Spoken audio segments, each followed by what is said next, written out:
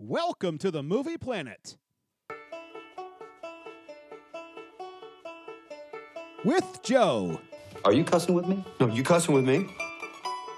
JC, Well, I guess he's just different.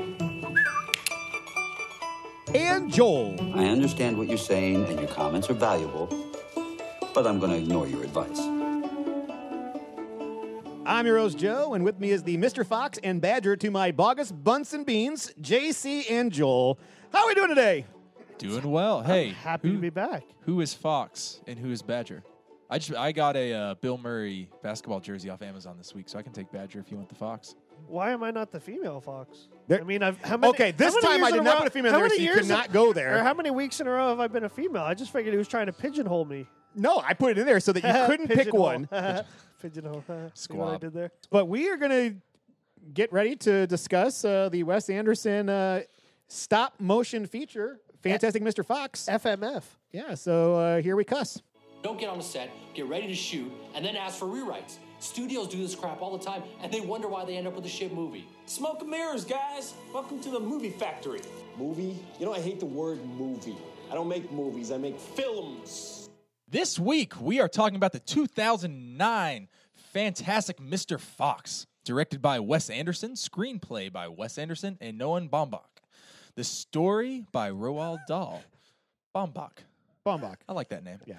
Starring the voices of George Clooney as Mr. Fox, Meryl Streep as Mrs. Fox, Jason Schwartzman as Ash, Bill Murray as Badger, Wallace Wolodarski as Kylie, Eric Chase Anderson as Christopherson, Michael Gambon, rest in peace, as Franklin Bean, Willem Dafoe as Rat, Owen Wilson as Coach Skip, Jarvis Cocker as Petey.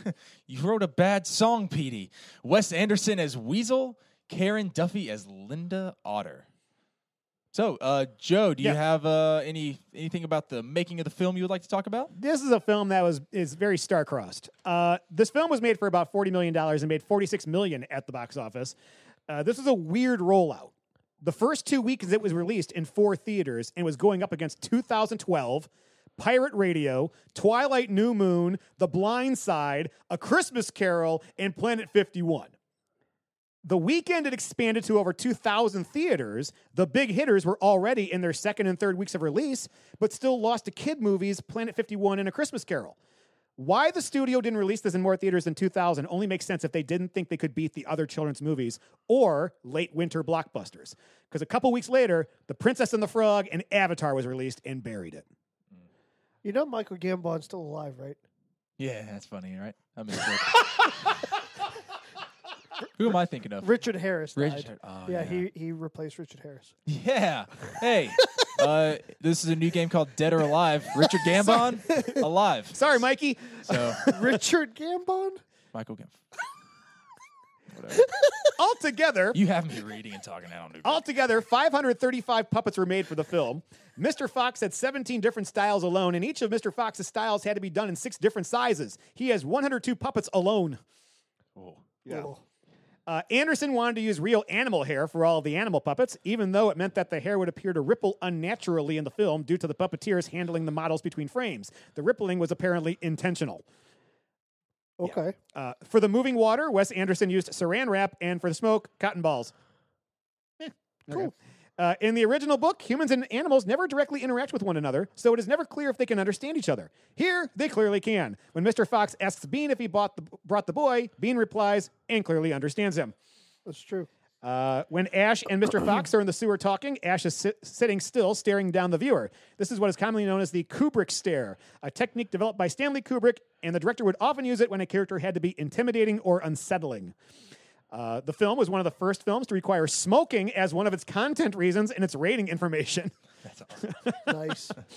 This is the first animated film distributed by Regency Pictures, and the first stop-motion animated film for 20th Century Fox, and the first animated film for Fox Searchlight Pictures since Waking Life 2001.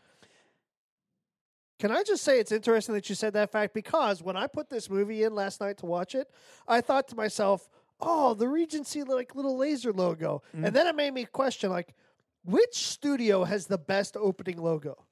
Like the best opening animation. Like I like the Regency one, the little like looks like a lightning bolt, and then it's an R. DreamWorks has a So pretty cool one sometimes. it made me wonder. Like we as a trio, we should come up with what is our favorite studio opening logo. Not to completely go off on a tangent, but One more here, and I'll talk about mine. Wes Anderson as the voice of the real estate agent Weasel. I love that they picked a weasel as the real estate agent. Now, as for which one is my favorite, I'm trying to think of the iconic ones. You got DreamWorks. You have Imagine, MGM's Lion. MGM's Lion, 20th Century Fox's, and then New Line Cinemas. Yeah. New Line Cinema, And yeah, that, the way that to be goes honest, that one really became big because of Lord of the Rings. Yeah. you see that going, you go, yeah. That's it for trivia, though. All right. So let's start. Were you all excited to see this movie at all? I am always excited to see a movie that I've never seen before that is highly regarded by my friends. I don't know how I missed this film when it first came out, but better late than never, right? Yeah. Might have been because it came out the same time. I was like Up and every other children's Yeah. movie. JC? Horrible movie Up. I was excited because Joel was excited. I knew I had seen it, and Joel and I have talked about this. I knew I'd seen this movie before. Couldn't tell you when, but I remember in my brain box thinking, okay, I've seen this and I thought it was pretty good. But Joel was so excited about this movie. I was excited to watch it because I knew Joel was excited to watch it. This is one of my go-to busy work movies. This, The Hobbit, and Moneyball. But I always put it on when I'm grading papers or if I just have something to do and I need something that I'm familiar with going on in the background. I'm always excited to watch this, especially now that I could watch it and truly look for pros and cons. People had always told me that I would enjoy this movie, so when I finally saw it at Best Buy during my student teaching in college, I just went ahead and bought it. Fair enough. So we are going to go ahead and read the synopsis, courtesy of our friends over at IMDb. Thank you for the plug. Send us money. Don't buy this tree, Foxy. You're borrowing at 9.5 with no fixed rate, plus moving into the most dangerous neighborhood in the country for someone of your type of species. You're exaggerating, Badger. I'm sugarcoating it, man. This is Bogus, Bunce, and Bean, three of the meanest, nastiest, ugliest farmers in the history of this valley. Really? Tell me about them. All right. Walt Bogus is a chicken farmer, probably the most successful in the world. He weighs the same as a young rhinoceros. He eats 3 chickens every day for breakfast, lunch, supper, and dessert. That's 12 in total per diem. Nate Bunce is a duck and goose farmer. He's approximately the size of a pot-bellied dwarf, and his chin would be underwater in the shallow end of any swimming pool on the planet. His food is homemade donuts with smashed-up goose livers injected into them. Frank Bean is a turkey and apple farmer. He invented his own species of each. He lives on a liquid diet of strong alcoholic cider, which he makes from his apples. He's as skinny as a pencil, as smart as a whip, and possibly the scariest man currently living. The local human children sing a kind of eerie little rhyme about him. Here, listen to this. Buckets, Bunce, and Bean, one fat, one short, one lean. These horrible groups are different in looks, but nonetheless equally mean. And summation, I think you just got to not do it, man. That's all. I understand what you're saying, and your comments are valuable, but I'm going to ignore your advice. The cuss you are. The cuss am I?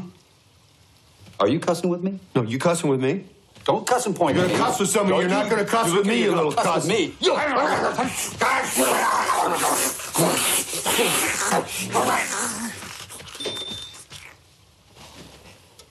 Just buy the tree. Okay. Mr. Fox and his wife, Felicity Fox, sneak into a hen house to steal chickens, or squab. They're caught in a cage on the way out because Mr. Fox sees the trap and can't resist the temptation to spring it.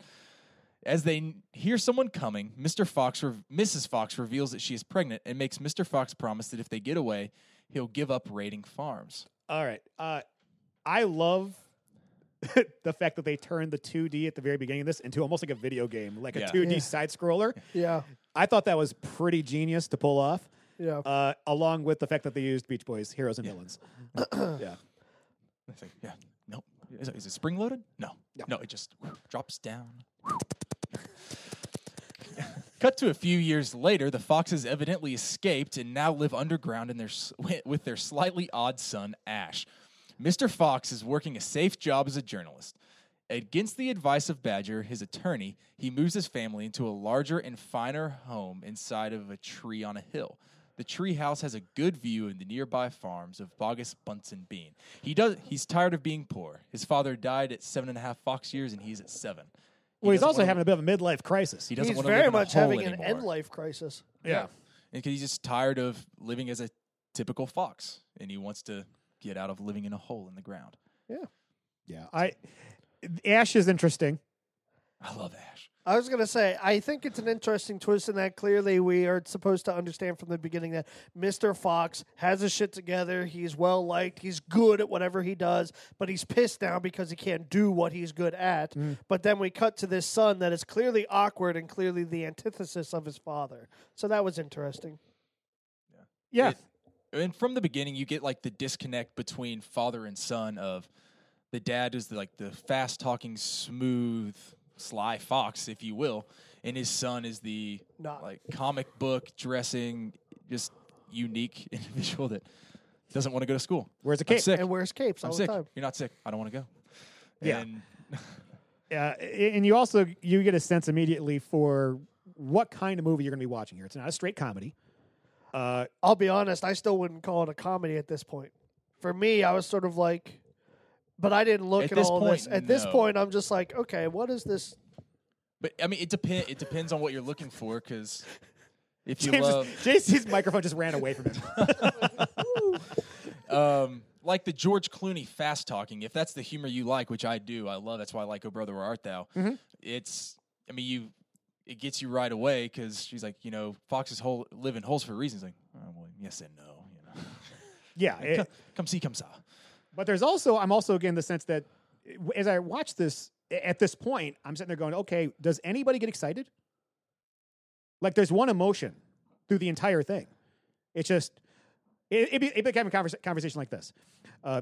Boy, I'm really glad that we got that chicken over there. I am too. We should probably dance. Yes, we should dance. That hasn't happened yet. No, I know that.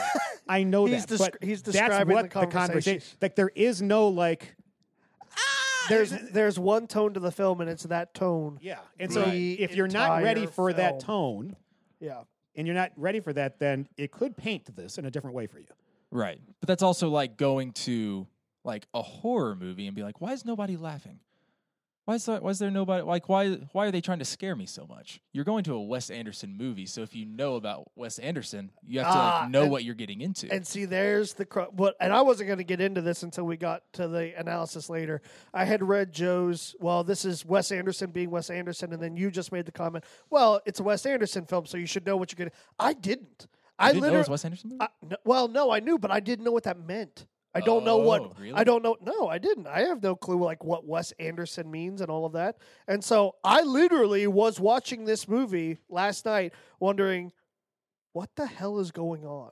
That's awesome. Like the whole time, and again, I wasn't going to get into this until we did the analysis, but I'm like, why is this all being said in the exact same tone? It's monotone to me, like, and literally, it wasn't until halfway through the film that I started thinking, I'm like, wait, is this a drama or is this a comedy? And I literally got to the point where I'm like, I don't know what the hell this story's about. I don't know what this is about. Now, you, of course, say, well, it's supposed to be dry humor. And now I'm actually replaying parts of the movie, and I'm like, oh, I get that now. But I didn't know that going in. Like, so watching this movie straight from the get-go, I'm like, what the hell is happening? That's literally the easiest way I can sum it up in that. I had no clue what the hell was going on. The other thing about this is that it is beautiful. Yeah. Like every shot is pretty. Born on the mountain. And that's the other thing is I felt like this was one of those smart movies. This is one of those movies where I need to pay attention to everything because everything means something. So I agree with the pretty shot. But I got tired watching this movie. Mm-hmm. We're 5 minutes into the film. So sorry. we'll Sorry. I apologize. So Ash is immediately hostile when his cousin Christopherson joins the family for an extended visit because his father is sick. He makes the inoffensive Christopherson sleep under a table in the bedroom they share. Ash feels threatened because his cousin appears to be good at everything. Christopherson even succeeds at Whack-Bat, a cricket-like game whose Baroque rules are explained by Coach Skip, Owen Wilson, though Christopherson has never played it before. Meanwhile, Mr. Fox plots with Kylie, the treehouse caretaker, to raid the Bogus Bunsen Bean Farms, going back to his roots of being a thief. They take Christopherson, but not Ash, along on the raids, which deepens Ash's resentment. Mr. Fox is careful to conceal these outings from Felicity, his wife, who nevertheless becomes suspicious when unexplained food appears in their pantry. She warns Fox, if what I think is happening, it better not be. The game of Whack-Bat is classic Wes Anderson. A lot of exposition to explain something that is so quirky. You stop and you go, I need to watch that again to see if I understand what the rules are. Yeah. They It don't was like have trying to Whack- understand Quidditch. They don't have Whack-Bat across the pond? He really is your father's nephew. Not by blood. Yeah. No? But I'm also at a point now where I'm sitting there going, okay, Wes Anderson uses all the same actors too. Because he's got Owen Wilson as the coach at Right. Whack-Bat. Well, they were roommates at Texas, right? Oh, were they? Yeah, they were college roommates. Okay. That's probably how they met to do Bottle Rocket Yeah, with Luke and Owen. yeah. Okay. The success of the raids leads the three angry farmers to set up a stakeout at the treehouse, where they shoot off Fox's tail before the animals run back inside. The farmers try to dig them out, but the foxes dig faster. Eventually, they find their way into the sewers, where they join forces with many other animals made homeless by the farmers' destruction of their hill. These neighbors are none too pleased with Fox for bringing this revenge down on them all. During the Dig Faster scene, did anybody here think of Dig Dug? No. What's what's- Dig Dug? The arcade game where you look and you go tick, tick, and you dig down into everything. And This is the second video game reference. Maybe he was chipping away at that. I don't know. Maybe. I like this because it shows the selfishness of Fox and how everyone else is just tired of it. Like, they've experienced this before. They're all kind of fed up with but they're Mr. still Fox. going with it. Well, they have no other option. Well, they could always just go home. They don't have a home. No, they're sort excavated of it. stuck. But I mean, he's not with Badger and all them. And that's one thing where I do well, and I'll cut into that later. But I think this is one of the things that works well in that Fox. Everybody hates what Fox has done, but the only way that they can get out of it is if Fox acts like Mr. Fox. Yeah. The only thing that will save them is if Mr. Fox acts like Mr. Fox. But they all hate that they're in this situation because of Mr. Fox. And I thought that was clever and that was intriguing. Mr. Fox, though penitent, is impressible. He marshals the animals, calling them by their Latin names and noting each one's special talent. He organizes a tunneling project to burrow under all three farms and make away with all of Bogus's chickens, all of Bunce's ducks and geese, and all of Bean's turkeys, apples, and cider. Ash and Christopherson's relationship, meanwhile, has begun to thaw after Christopherson defends his cousin from a bully. Bully, why'd you take your shoes off? So I don't break your nose when I kick it. That's exactly how those lines are delivered too. Yeah. Christopherson, like many of them, he's just a very flat character, but he practices yoga and karate, and he's just Better very at everything than anybody else. Yes, because he's just very intricate with everything he does. Even in the lab, which is one of my favorite scenes we'll get to later, he is just exact with measurements, and he's very precise when he talks, and he's very kind and friendly. But so after this, the two cousins slip away from the celebration that follows the mega raid. They aim to get Fox's tail back from Bean so that Ash can surprise his dad and make him proud. However, the closest they get to the tail is seeing it on TV. Bean is wearing it as a necktie. Worse, Mr. Bean catches Christopherson. Mrs. Bean, sorry, thank you. Worse, Mrs. Bean catches Christopherson, and Bean plans to use them to catch Mr. Fox. Do you want to say something? No, I was waiting for Okay, I was going to say when they're sitting there eating the pastries. Apple Snap cookies. Thank you. And then the light turns on. There was a moment where I sat there and I literally yelled at the screen, "Get in the hole!" Because they just stood there, and That's I'm like, funny. if this is how one of them's going to get caught, no. That was my first real disagreement with the film, was that animals would have immediately gone into hide mode. Wasn't she standing near the hole, though? No, the hole was a good six feet in front of her. Yeah. Well, she did have a butcher's knife. She walked over to get one as they were still standing there. That's very cool. Yeah. Yeah, I don't remember that one enough. this kind of paints the picture also of they're on a mission, but they're also still animals and get distracted when food is near. There's a balance in this movie about like the human aspect of like there's like stuff that goes between like Freud and one of the other philosophers that has a big parallel in this movie, but they can never in this film seem to shake their natural instincts and desires. Fox sends a message to the farmers asking for a meeting in a town near a sewer hub. Fox offers to surrender in exchange for Christopherson's freedom. The farmers set up an ambush, but Fox and the others anticipate it to launch a counterattack. Fox, Ash, and Kylie escape the scene in the town and slip into Bean's farm. A much-matured Ash frees Christopherson and impresses his father and the gang by braving enemy fire to release a rabid beagle that keeps the farmers at bay while the group escapes back to the sewers. On the way, they see a dark wolf on the hillside above the road. Fox has said he's afraid of wolves, but he stops and tries to speak to this one in English and French.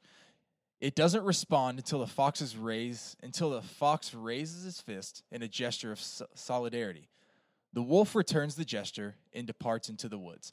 This is a scene that is talked about a lot online because the first time you watch it, honestly, like the first 4 times you watch it, you're like, why? And I'll get to that a little bit later. Do you want to say something? No, I was going to say why. Yeah. That's exactly it. Why? And I'm curious to hear what you interpret this as because it's going to go into who's the audience for this film. Because you're bringing up a lot of deep psychological, philosophical things that I didn't get when I watched this. And if you don't see it the first 2 times or first time, time, and as an adult, the more you climb into it, the deeper, then who's the audience? Is it adults or is it children? We will get there. By this time, Ash and Christopherson have settled their differences and become good friends, sharing meditation and other activities. Though the animals are still trapped in the sewers, Fox leads them to a drain in the floor of a large supermarket, which, unbeknownst to them, is owned by the 3 farmers.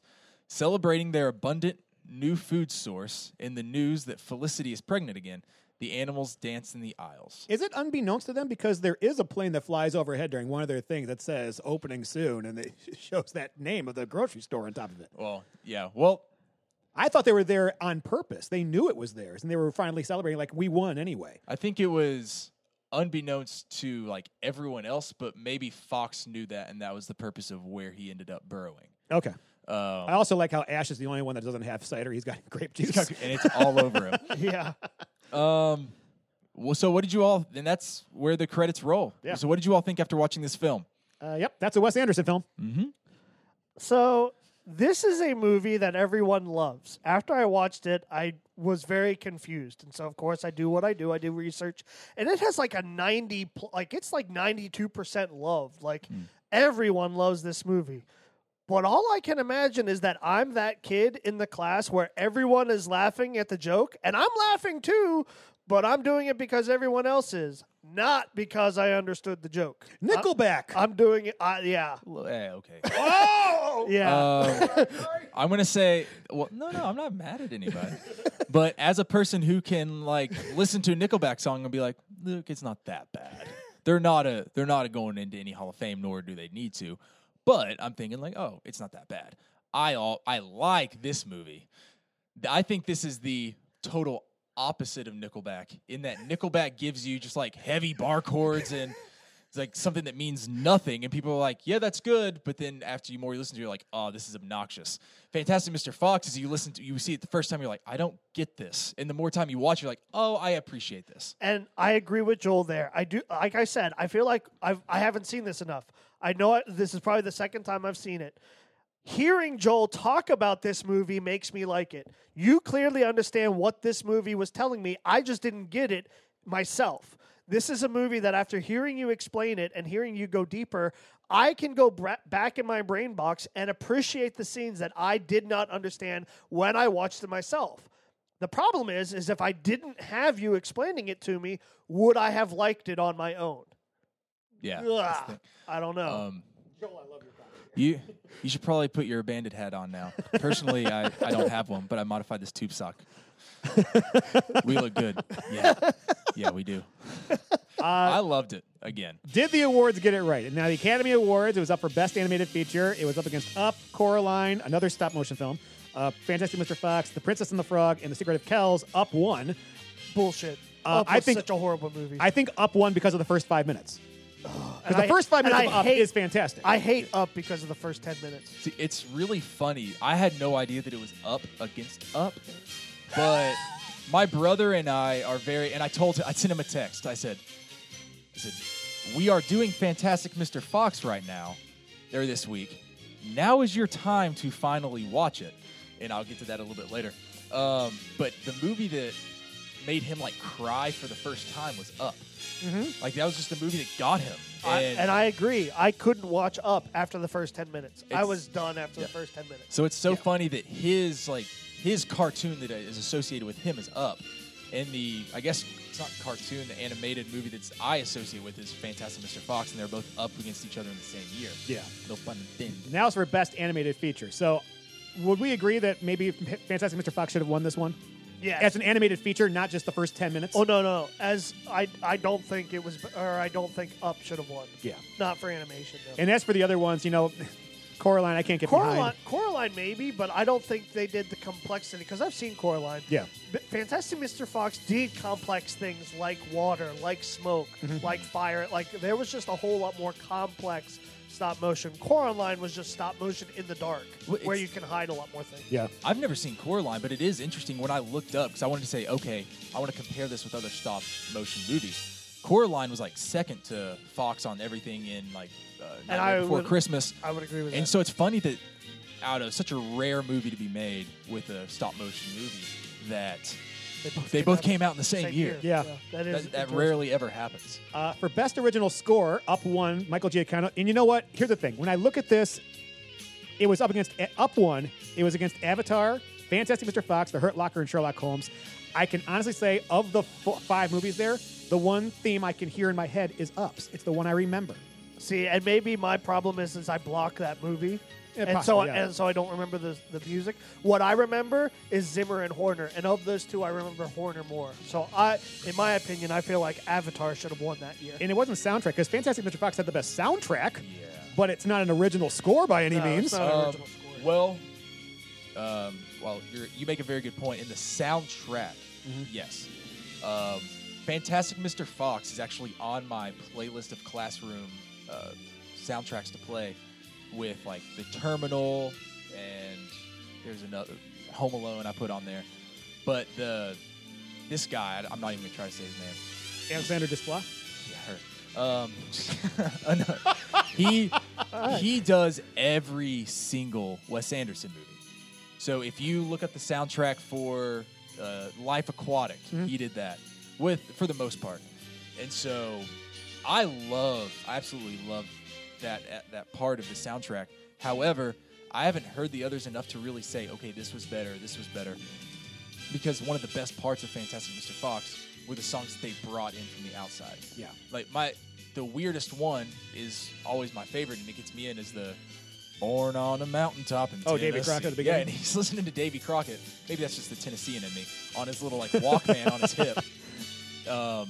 But I can't say whether it got the original score right or wrong, because these all, from what I've seen, I like The Hurt Locker. It's hard to say anything with Pixar isn't a winner as far as soundtrack goes. So I think this is a very heavy nominee. Yeah.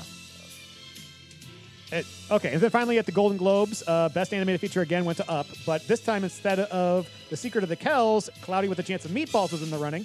I'm looking at this, and this was not the best year for animation.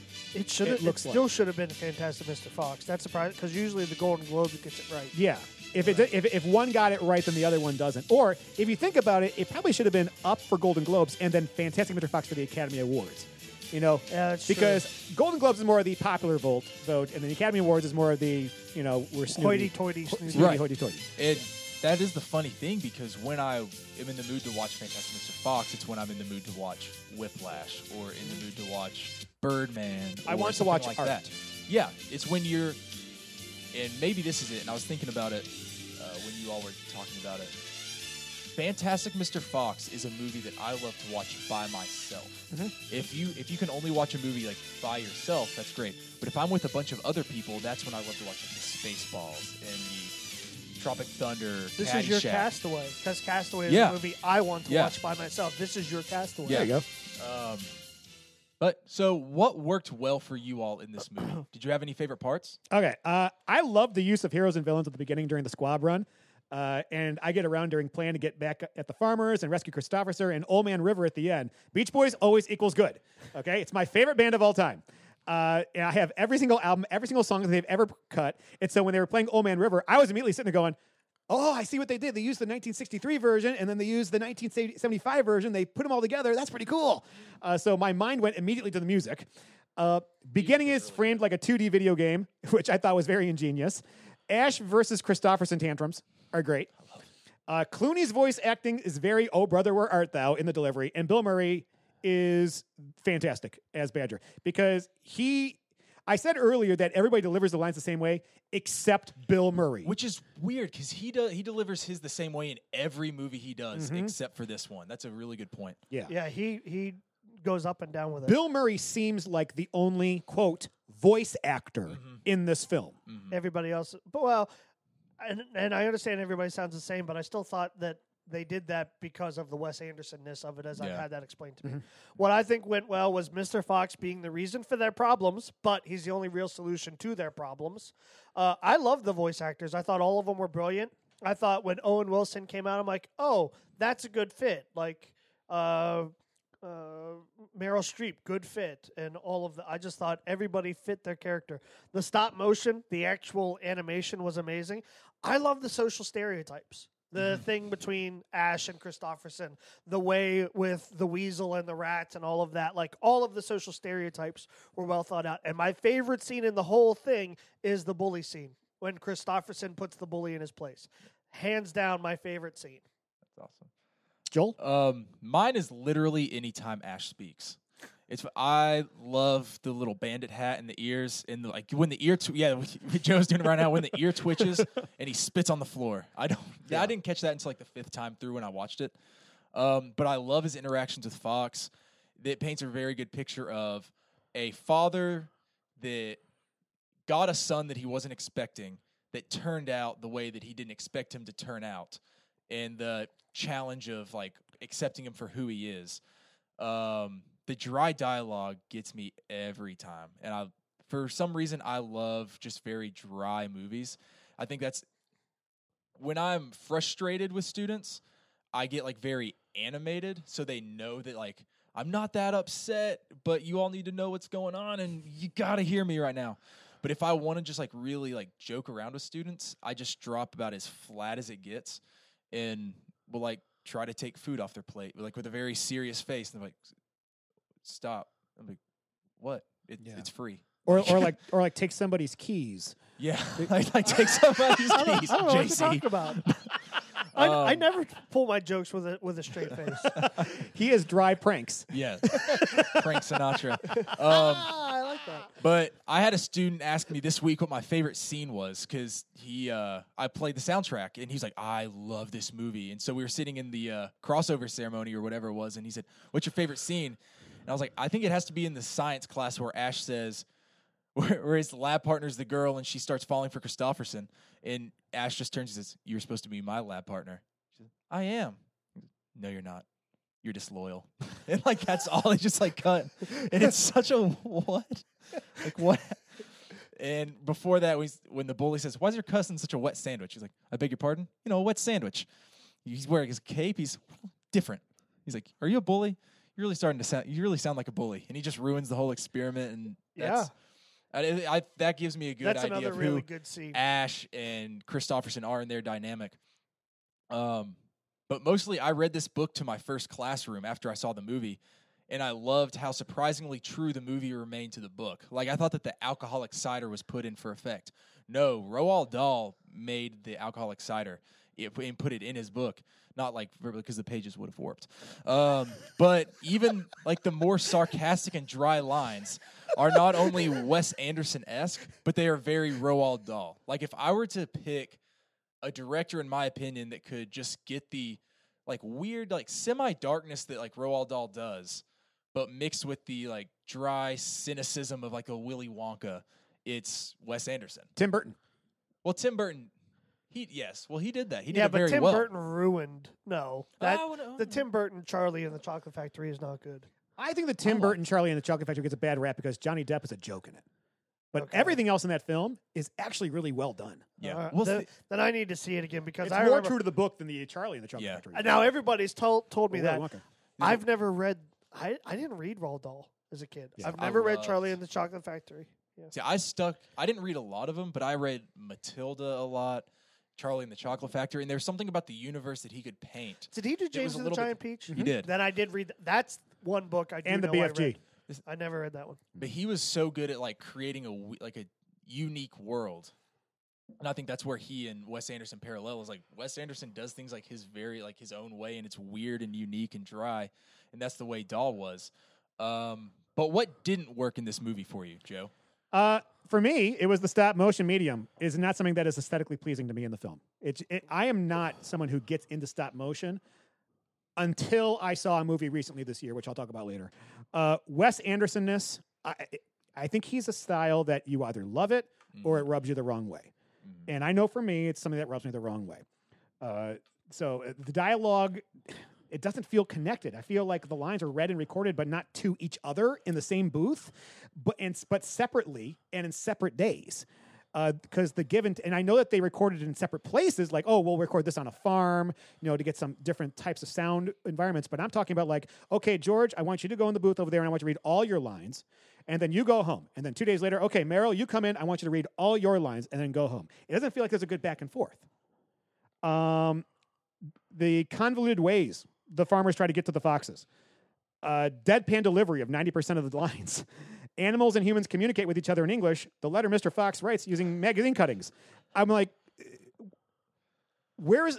I get you're trying to bring me into the world, but there are no rules in this world. And so it's hard for me to follow what is expected when you can write yourself out of anything. The book had a few rules. This really did not, for me. So, JC, what about you? Can I actually comment on something you said? Mm-hmm. You made a very good point with the dialogue doesn't feel connected. In a scene that I've always felt was like weirdly out of place, but I love the Whack-Bat scene. I do love it. Mm-hmm. Yeah, but I was like, this doesn't like feel like it belongs with the rest of the movie. Like, why need are we bringing Owen Wilson in? You need it for later when he has the bat. Right. Yeah. Wes Anderson texted Owen Wilson and said, "We've got an idea for a coach." And he like sent him the ridiculous rules to Whack-Bat. He's like, I think you'd be good with like the way this is presented. Mm-hmm. And they did it over the phone. Yeah. So, okay. So they were actually like Owen Wilson. I can't remember what movie they said he was working on. He was in the other part of some other time zone, and that actually was completely done separately. So that's a really interesting you bring that up because I wonder how many other people they did that with. Mm-hmm. I agree with the dialogue thing that Joe said. And because of that, I feel like I wasn't smart enough for this movie. Like, I feel like I didn't get what it was trying to tell me. And so maybe I should have read the book first, but flat out at the end of this movie, I still feel like that kid that everybody else got something, everybody else understood. And I'm like, I don't know what I was supposed to get out of the movie. I just leave confused. And can I make a comment about what you just said? And that is, you and I, when we first started off, we were talking about a trailer at one point, and you made a comment which I think is going to resonate here, and that is, you said, I hate movies that think that they are smarter than you. Yeah. And so when you started saying that, I was like, there it is. Yeah. Because Wes Anderson movies really come from a high place and talk down to you. Yeah. Artistically speaking. So... Yeah. Something that's interesting about that now that you say that, I wonder if that's like part of the humor and not to defend it in any way, but the funny thing about Wes Anderson, and I'm noticing again, because you all just made a very good point, what they say is very like, what's the word? Pretentious. Yeah. And everything they say is very pretentious, but they're saying absolutely nothing in a pretentious way. Mm-hmm. And maybe that's what it is that like makes me laugh at some of the things because they're saying like the most like they're saying stuff that like really makes no sense or doesn't have any like gravity to it, but he puts it in a way that's like you're supposed to think that it's smart. And I wonder if that's like part of his comedic contrast is, and again, not like defending it. This is just me thinking out loud. I wonder if that's his thing. He's like, we are going to do lines that should be taken very small, like lines that really don't mean anything else, but we're going to deliver them in a way that you feel like you should be listening intently. Yeah. Because they do that in a lot. He does that in a few different movies too. What about you, Joel? I don't like the scenes with his wife. I don't know why. I do not like Mrs. Fox, especially in the scene that I hate in this movie is when she says they like have a moment and he apologizes and she says, "I never should have married you." And like that's not in the book, and that's that's a line that I was even I like, hate that what scene. What is going on? Like, what lesson? I always was like, okay, this is a kids movie. I'm supposed to learn a lesson, and like you watch a scene like that, I'm like, what lesson was I supposed to learn from that? Like, I'm just confused. Maybe, and it could be in the book. I don't remember it, and maybe it's just because like I don't really care for Meryl Streep because she doesn't like football. So like I feel like you could just like take her out of. I also don't like Meryl Streep. Like I just. I'm not a Meryl Streep fan. I've never seen anything of hers that I don't like, but I also everybody worships everything she does. Yeah. And I look back at her movies and I'm like, she was good, but why does everybody fawn? I don't understand. Is she why Hollywood's people fawn- Beyonce? Maybe. Like, oh, you're very talented, but why do you have this following? Like, why does everybody like bow down at your feet? And if you say bad things about Meryl Streep, boy, you get ripped. But I don't get it. I don't either. Get it. And so I weirdly think, Nickelback. I don't like. I honestly think that you could take her character out of this movie, and it would be the same movie because she doesn't. The part of this that I do like is she has one of my favorite quotes in the movie. So I guess I'm like really putting both feet in my mouth when she says, "We're all a little different, but there's something fantastic about that." I've got that in my classroom. It's her quote, but with a picture of Ash wearing the bandit hat, and that was like hanging up on my bulletin board for a long time because I think that's what middle schoolers need to know. It's like we're all a bunch of freaks, but like it's something. It's okay. Like it's okay to be a weirdo. But so who do you all think is the audience for this movie? Okay, good question. My guess is adults who wish to see an animated film using stop motion to take advantage of nostalgia of the Rudolph and Frosty animated films from their youth. That's specific. Well, I was trying to think about because I'm like, we get into this idea of an animated film and we automatically think this is for kids. But then you have like a sausage party and you're like, not every animated film is meant for kids. Or South Park, not every single animated movie is meant for kids. I do not think this movie is meant for children. I think because immediately you start off with pregnancy themes. You go into a room full of alcoholic cider.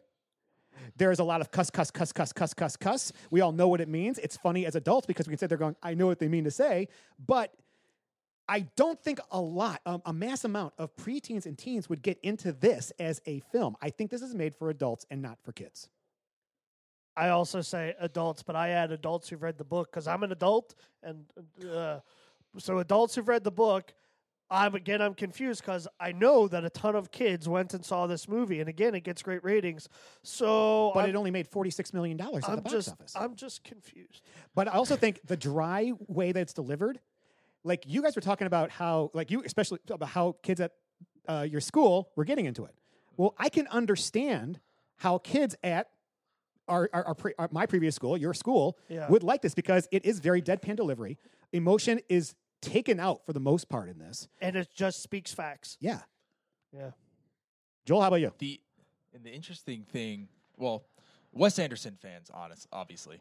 I'm not a stop motion fan, but for some reason I like this movie. I got this movie thinking, I'm going to be freaked out by this fox. I'm going to hate this movie because I don't like the stop motion thing. But for some reason, like, and again, any fan of dry humor, like, I like this movie. Yeah. And I didn't think kids would like it either. But in every classroom that I've mentioned it in, if the kids that have seen it, I get a crazy positive reaction.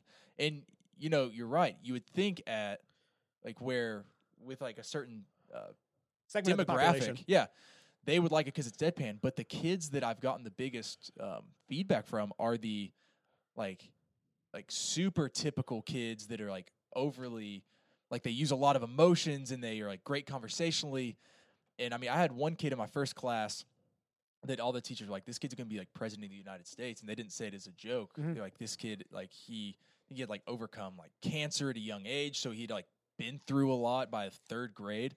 And so he was just the most well-spoken person at the school, adults included. And when they did the book character dress-up day, came dressed up as like a perfect Mr. Fox. Okay. Like he even had a clothespin tail like on the back of his pants. And it's weird. Another student couldn't stop talking to me about it this week when he saw the copy on my desk that I was bringing for JC. And so it's weird how far this film stretches, but I still don't know who it's for. Yeah. Like it's one of those, maybe we were talking earlier, like we want to put a stamp on and say it's for this audience, but this is like a weird like movie that's kind of like floating in the bathtub, and there's like different people like it. It's right. There's not one demographic. The only demographic that I can guarantee likes it are Wes Anderson fans. Right. But outside of that, I guarantee you my students have never seen Life Aquatic. They've never seen Rushmore. Yeah. So it's weird. I don't get it. And I think that might be what I like about this movie is that I don't know. All right. All right. So movie report card A, B, C, D, F. No A plus in the animated feature film genre. Joe? Okay. This movie is everything you want out of a Wes Anderson film. If you are a film lover of Anderson's, we got symmetrical framing. We got left to right tracking shots and north to south tracking shots. We got one-dimensional characters. We got title cards when change of setting occurs. And we've got over expositional moments. This movie gave me an interesting question to ponder. Why use stop-motion animation? The only reason I can see for this is that it is an animation style that matches best with Anderson's filmmaking eye. The storytelling itself is pretty easy to follow, as are most of Anderson's films, because it's spoon-fed to you through exposition. It has its quirky moments, like the use of the word cuss, Mr. Fox's whistle click-click, and civilized behavior juxtaposed with animalistic nature. Unfortunately, none of this really fleshes out any of these characters beyond their one-dimensional personalities. Even in Inside Out, the individual personality traits exhibited other traits. Joy felt disappointment. The wit is there. The story is there. The direction is there. But it feels a bit formulaic at times.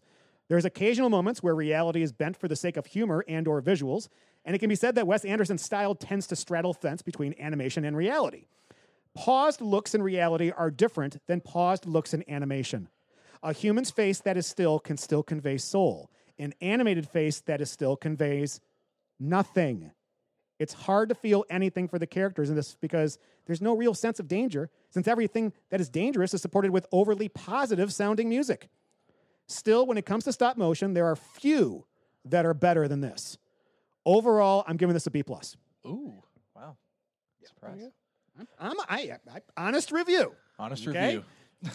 review. JC, how about you? I give it a B, primarily because I didn't get it. Like, if I don't get the story, the story's a big part for me. And I feel like this is one of those movies that if I see it over and over and over and over again, I will get to the level of appreciation that Joel is at. The problem is because I didn't get it the first time, unless somebody else wants to watch it. This is one of those movies I will watch it if somebody else wants to. If the boy wants to watch this, I will watch it with him. If Joel wants to watch this, I will watch it with him. But if you're asking me, am I going to go out of my way to spend my time to watch this movie? No, I'm not. Yeah. So that knocks it down 2 pegs from like A+ to A. I mean, A to A-. Or, yeah, A to A-, sorry.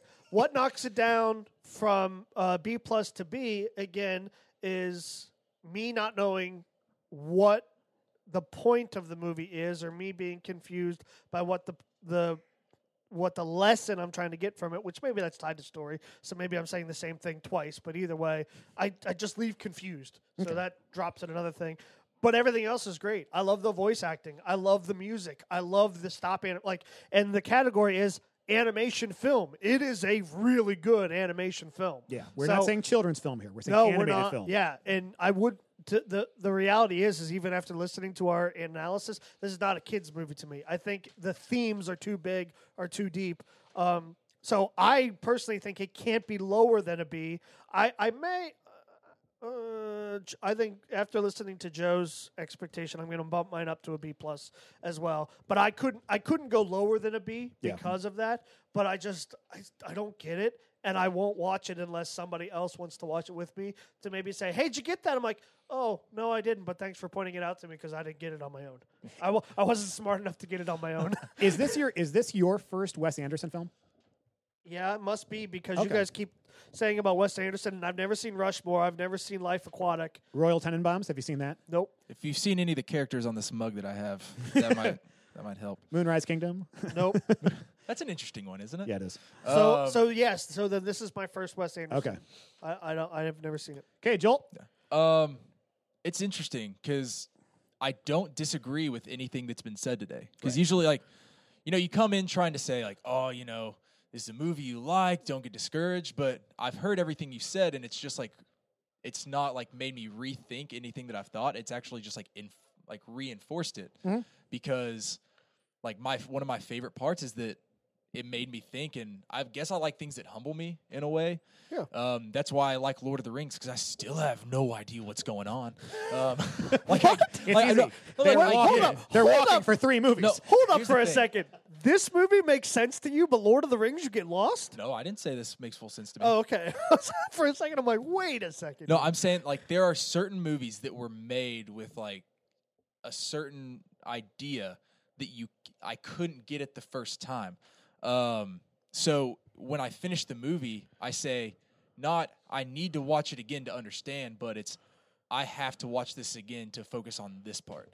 And I have to watch it again to focus on this part. Kind of like, did you ever see the movie Crash? It was like 2005 or whatever. I remember watching, I was like, I need to watch that again. I love the biology aspect and the way that it incorporates the Latin names and presents it to a younger audience. The roll call scene is shown at the beginning of my classifications unit every year. The deeper meanings that allow you to have something to look into when you rewatch the film. As a standalone movie, it's a fun movie that is quirky and clever. It has quirky and clever humor, and can be enjoyed by young and old minds if that's their cup of tea.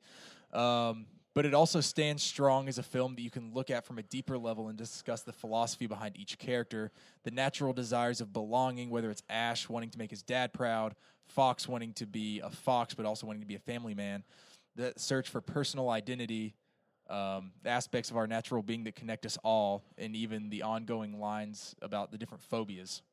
So, like, that's the one I'm on now. Like, I've figured out all this, and then I'm like, I don't understand why they keep talking about the phobias. I like the wolf at the end. We talked about it. The wolf, it's like this contrast between a domesticated wild animal and then a truly wild animal, that they don't speak the same language, but there's still this common, like, mutual respect when they hold up the fist. The film stays true to the book. When it goes off course, well, for the most part, it is to pay tribute to the other works of Dahl, like the blueberry scene was pulled from another book. And I believe they added in Ash just to make more of a well-rounded, multi-dimensional film. Obviously, like, I'm giving this an A just because it hits all the different aspects for a film that I would want. All right. And what I believe films should have is make you want to watch it again. But yeah, it's an A for me. JC, I noticed there's a change in your grade here. Yeah, as I was listening to him talk, I agreed, but then I realized something myself. I know why I knocked it down to a B. I wouldn't watch it again unless it was with somebody else.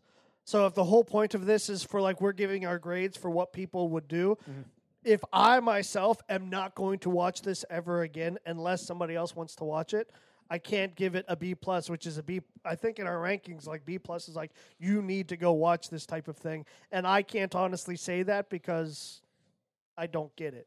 I can't honestly tell the audience to go watch something I don't get. I love how we're arguing which degrees of great this movie is. That's true. I mean, that's really it. No one here is sitting there like, this is a complete failure. This is it's not a bad. I just don't get it. Between an A and a B here. I'm literally arguing because clearly it's good. Yeah. I just don't get it. I don't get why it's. My head hurts. It's a thinker. I'm not smart enough for this movie. I'm not. That's the bottom line. It's a thinker. If this movie was released on Blu-ray or DVD, whatever, VHS, film reel, would you buy it, bin it, stream it, borrow it, or forget about it? I'm going to forget about it. And here's the reason why. First of all, I am thankful that you picked this movie because it's the one Wes Anderson movie I hadn't seen. Oh, I didn't realize that. but I realize that the last 2 or 3 I've seen, I have forced myself to watch because it's just not an aesthetic that I'm into.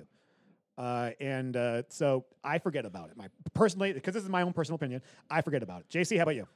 Stream it. I do wonder, because I'm not smart enough to get it, if I need to keep watching it so that I can become smarter and watching it more. But I'm not going to spend money on this. And I wouldn't, honestly, if I saw it in a bin, I wouldn't buy it. So it's one of those, if I see it again, I will watch it again by streaming it. So if I can get smarter, but I'm also at the age where I'm okay being dumb. And this this movie makes me feel dumb. So if I never see it again, I could forget about it, but I'd watch it again if somebody else wanted to watch it. All right, Joel, how about you? Well, I bought it before I watched it for the first time, but I would probably, if I saw it, I would buy it again. I bought it. I bought the Blu-ray and the DVD. I let my brother borrow the DVD and his wife, but if he doesn't watch it soon, it's been about 2 years, I'm asking for it back. 2 years? Ouch. That's Well, a they long moved to time. Memphis. So I was like, I put it in a 2-year case. move? I was like, here, you all need to watch this. And then they had a baby, and they moved, and they got jobs. That's more bigger than the But I texted him. I was like, you actually have to watch this. Otherwise, I'm going to search for it in his house, and I'm going to, sneaky take it back. And then if he says, hey, I was going to go watch it, but I lost it. Then you can say, Yeah, I took it. But that's it. Well, we got ourselves an A, a B, a B plus. This is averaging out to be a B plus. B plus? Yeah. So fair. I like it. fair roll on that one, It buddy. did get Did it? newsied. No newsied. It did not get newsied. Yeah. By the way, I was worried because the way that I took, I was trying to get through this thing. When I try to write my little essay, I try to find as many pros and Little essay. my little pros and little cons throughout the Like entire a thing, so I can balance out both ways. And I was reading it, I was like, Joel's gonna hate this when I'm done with, because he's gonna be like, Joe, you suck. But it sounds like we all agreed with a lot of similar things, and some of them are just perspective issues. I'm not that smart. well, It's okay. that's the good thing about having this podcast is we've got people that have very different points of view and that are attracted to different things. You all have talked about movies. I'm like, I want to watch them. It's just not my cup of tea. Yeah. And you can watch it and you can appreciate it. Like certain superhero movies that I still need to watch and that I have watched. I'm like, oh, that was a really great movie. But it isn't in my top 10 of movies on my shelf. I'm like, I have to watch that today. Yeah. So it is a movie podcast. You appreciate it for what it is, not whether it's your movie or not. There you go. Otherwise, no one would want to listen.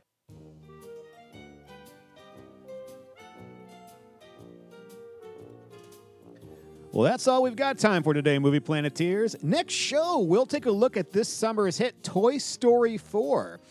You can email the Movie Planet using the address movieplanetpodcast@gmail.com. If you enjoyed the show, subscribe on iTunes, Google Play, Stitcher, Overcast, Podbean, or Spotify, and give us a 4 or 5-star review. Tweet with any questions, comments, theories, and I'll try to fit them into the show next time we're on the air. Send those tweets to @MoviePlanetPod and like us on Facebook and Instagram using the links in the show notes.